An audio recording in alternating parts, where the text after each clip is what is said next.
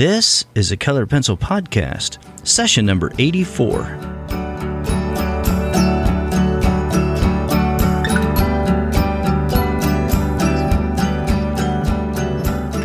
Welcome to Sharpened Artist, a Colored Pencil Podcast, where we discuss in detail all things in and around colored pencils and the colored pencil artist.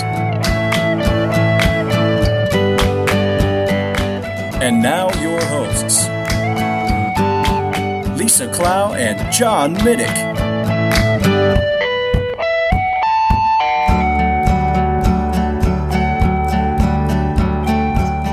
Hello, my name is John Middick, and I am joined by my co-host Lisa Clow of Lockery Fine Art. Lisa, how are you today? I am good, John Middick of SharpenedArtist.com. Hey, I'm going to let you start doing the opening announcement. How's that? I know, we always, you plug me, but we don't plug you. What the heck? Let's do that, yeah, and you can say, John, what are we talking about today? We should. Okay, next week I'm on. I get to do it. You know we'll forget that though, right? I know, but I'm kind of excited about it right now, so we have to remember. Anyway, I am super duper, and I'm so glad that you're here today. And what are we talking about? We are talking about blogging for artists. Yeah, now we had a question come in, and let's go ahead and take a moment here and read a little bit of this letter that came in to us. She submitted this and says, Lila, I believe this is, maybe she pronounces it Lila, I'm not sure. And she says, there is a lot of blogging advice out there about how to have a profitable blog. So people blog about personal finance, recipes, how to make money online, health, nutrition, fitness, IT, fashion, DIY, and home decor. These seem to be the most profitable niches, but to me, they are boring. I was wondering if I could blog about the artistic progress, like an online sketchbook that documents my improvement in art, basically ongoing from beginner to pro artist. And then a second topic here, art history, in a way that doesn't bore people, like writing in a more conversational style and not so textbook-like. Then on to month 2. I'd focus on an Egyptian theme, etc., and so on and so forth. Okay, and then some other options here under, I guess, month 2 yeah, lots or of ideas whatever. For calligraphy, different types of art. Yeah, art snack boxes, posts on creativity, creative prompts, movies that talk about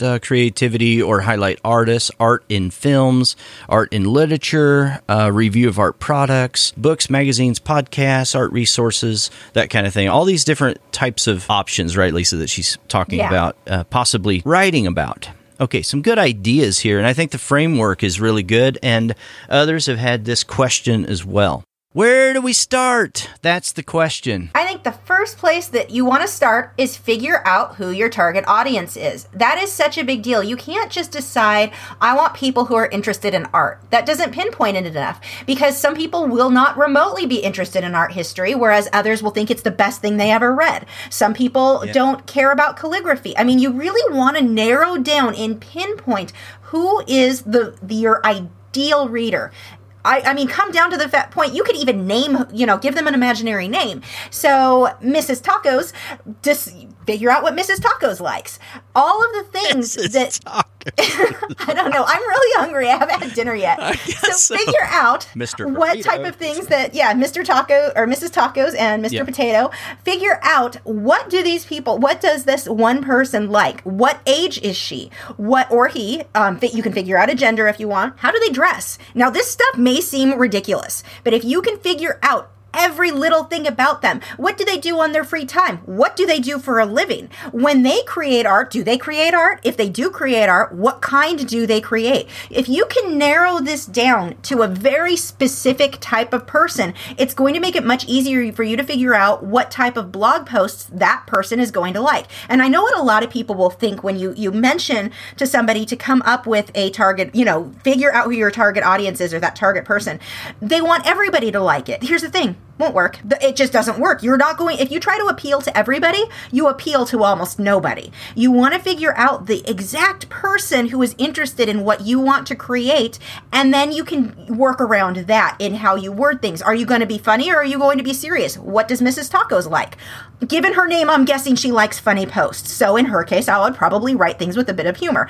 That sort of thing. Really figure out and focus on that being your ideal customer or your ideal reader, and then build from there. Yeah, I think that's excellent. And yeah, that's something that we should all be doing. And here's the other thing about it. Just get started. And this isn't something you have to get so narrowly focused and figure it out right from day one, because here's what happens. When you start writing about things that you're interested in and that you like, you are qualifying Mrs. Tacos. You're qualifying your target audience, and you're saying, this is the person that I'm going to be writing to. And then over time, and it doesn't have to take a long time, but then you can start narrowing down that focus and saying, the kind of things I enjoy writing about and that I want to write about are these things, and this is the target market. This is the person that will be interested in that. And to Lisa's point, you're going to naturally then appeal to a certain element, and you're going to naturally then repel people that are not interested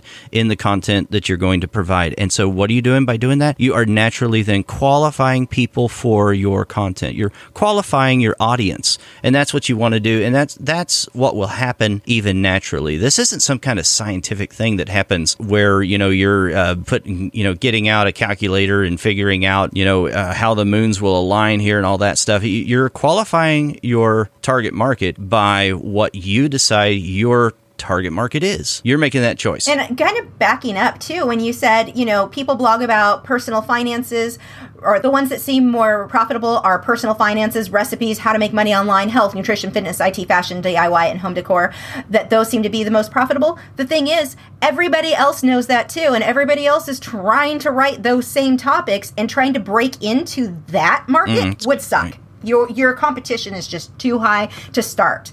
If it's something you're passionate about, sure, go for it. But if it's not, then that makes no sense for you to do just because you think it will make you money. It probably won't, because, like I said, the market's already flooded with those things. Do something different that not that many people are doing. And in this case, art, I think, is a great way to go. Yeah, there are a lot of art bloggers. Not nearly as many as there are DIY, home decor, health, nutrition, all of that.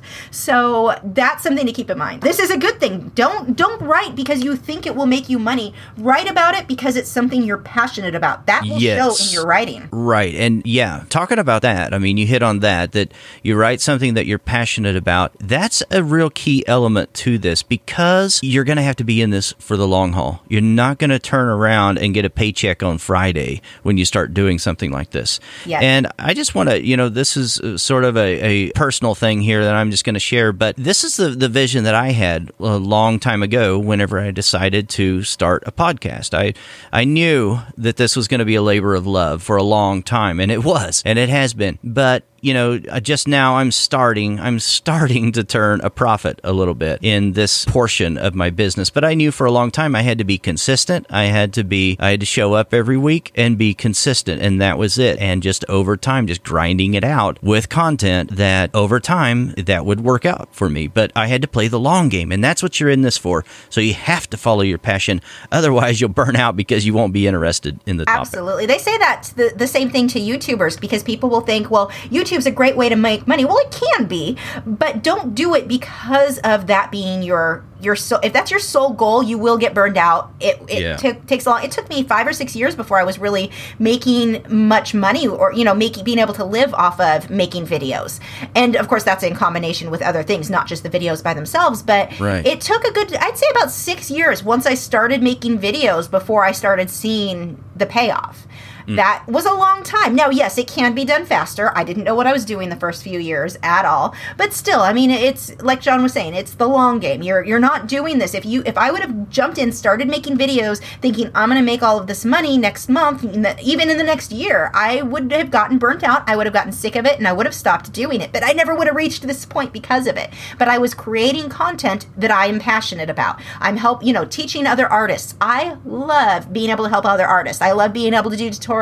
These are things I'm passionate about. So on those months where it's like, wow, I made $10 on my videos this month, it wasn't that big of a deal. That's not my main, right now goal. Yeah. And, and I think you're hitting on something really big here. And I love it that you sent this question in and have these things on your mind, because you're right. You do need to spread your eggs out in several baskets and not just get your paycheck from one area. And so as artists, that's something that you should constantly be thinking about. about. But I wanted to tackle something that you brought up, and that was that you felt like that as an artist, you're not really solving anybody's problems, and that's the advice that you hear all the time, is that a blogger needs to solve people's problems. And especially with blogging, you cannot be thinking about how am I going to make money with this, and how is this going to be an evergreen post and that kind of thing. You just have to start creating the content, and I think that a lot of that is more about finding your voice and finding out what you really do believe and what you really do feel like is something that you feel is concrete enough to write down, because you may start not believing something as you start to write it, and then you'll refine that over time. But I want to tackle this idea of the problem solving, because there's a popular saying that I'm sure a lot of us have heard out on the internet, and that is that there are only two reasons why people go online,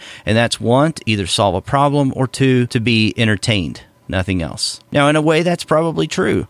But as an artist, you are solving problems. And you can be entertaining. You're doing both. Yes, there. You can do both. It appeals to people's indulgent side, which I think you alluded to. It appeals to the people's frustration of not having a need met or some kind of problem resolved. And so you're able to provide that answer. And so I think you're perfectly poised to be able to provide both of these things. So what are the type of things that you would consider solving problems? You're an artist. You're going to have other artists who want to learn how to paint grass. They want to know how to paint a bubble. They want to know what art magazines people recommend. They want to know, everything that you listed here, all of your ideas do Good solve ideas. their problems, because people are going to wonder about these things. So if you've got the answers, you just solved their problem. Or if you do a tutorial showing somebody how to paint a realistic looking sky or an abstract sky, whatever it is that you're passionate about doing, if you can show somebody how to do that, you just solved that problem. There's a lot of problems that pretty much every single thing you've listed would qualify. Yeah, pretty much. The only thing is that you want to think about that 6 degrees of separation type of space and stay within that kind of thing. You don't want to talk about car repairs or something like that on Friday or something, because it's not really relevant or related to the rest of your content. But there are so many things within the spectrum that I think you can gather ideas in all these areas that you're mentioning here, and they would still be relevant topics to that of art and where you eventually want to go in particular, because you're going to change. You're going to refine your message and decide exactly what you want to put out there and what energizes you more than other topics. And it'll change over time, and you'll start writing something one day and you'll be like, I don't even believe that. I'm not going to write that, or I don't think that anymore. I'd rather write about this. So it helps you to find what you're wanting to talk about as well. Blogging does. I think it's good for everyone to write. And I wouldn't really worry too much about everything being perfect to start with. John was talking about this earlier. Just get started, because let's be realistic. Not that many people are going to be reading your posts when you first start. It's the same thing with people getting started on YouTube. Don't worry about having the best equipment. Worry about getting started, because, again, you're not going to have that many viewers or readers. Leave me out of this, Lisa. Leave me out of this, please.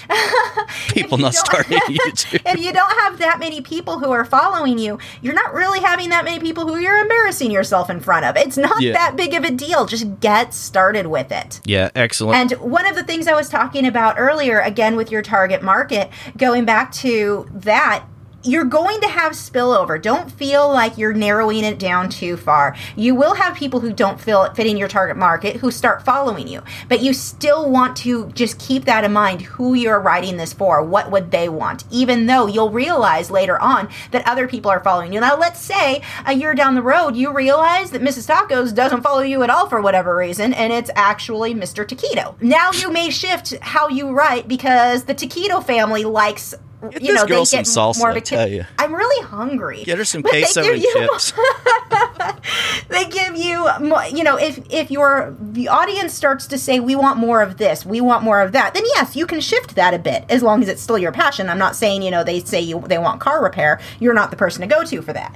But you can shift as time goes on, as needed to what people need, but you have to start out with a focus. At the end of your blog post, you can always say, make an appeal to the audience, some type of appeal, no matter what it is, and just say, what are your struggles right now, or what are your ideas, or what are your opinions on this? And you'll engage people, and you'll get some feedback, and you can refine what you're talking about based on that. And I would also encourage you to start your email list as soon as possible as well. When you start your blog, just start start your email list. Just start simple and don't make this something stressful or overwhelming. Just start, and I think you're on the right path. Yeah, and it's nice because those blog posts make it easy to come up with email content every week. Yeah, you can share what the blog posts were. You just killed two birds with one stone there. Yeah, exactly. Make it easier on yourself. With your whole strategy, your whole business and marketing and everything, make that much easier on yourself. So a lot of this works together. And then social media, when you do post these blog posts, because you're not going to be the first on the search engines, that comes with time.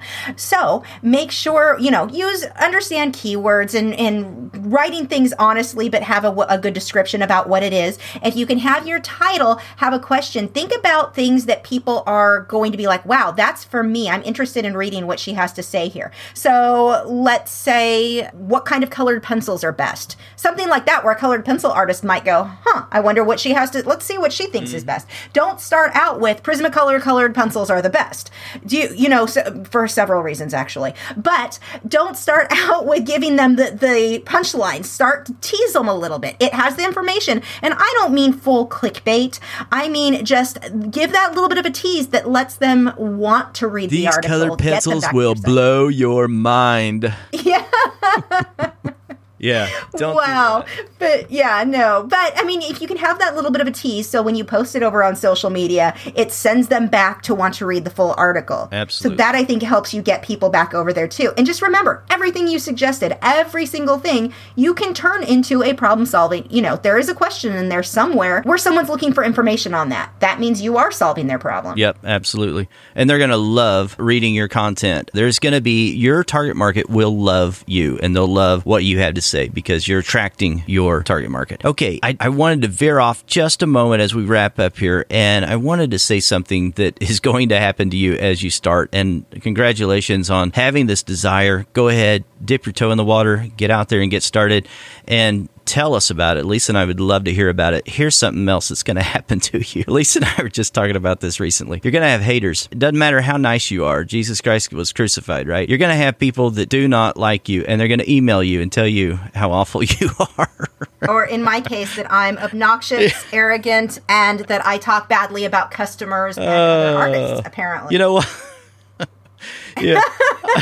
I get emails, not real often, but once a month maybe, that are very nasty and negative. But anyway, it doesn't happen all that often. But you know what, guys? We had a negative review on iTunes, and it kind of left a bad taste in my mouth because it just wasn't based in reality. So if you haven't left a rating... Oh, I'm arrogant. That part's true. It's the part about me talking badly about customers and other artists that's bizarre. Right.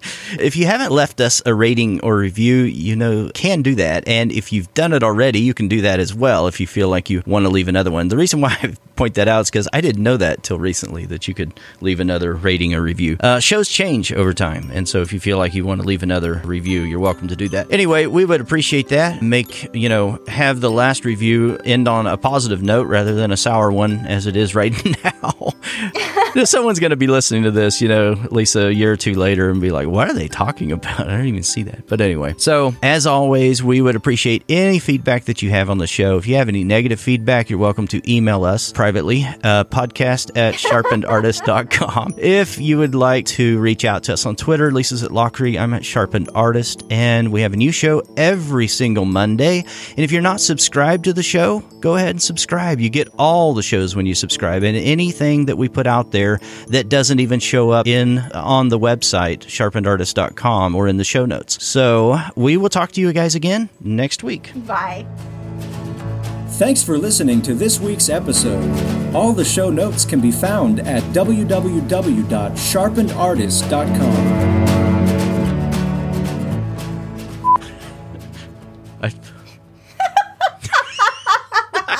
You didn't even say this. Sorry. Artistic process? Sorry, Steven. He's not sorry. He does this on purpose to you. He emailed me telling me so. And I was laughing very evilly, if that's a word. I just made it. He's like, watch how I can screw with him. This is going to be hilarious. And we'll laugh later about it.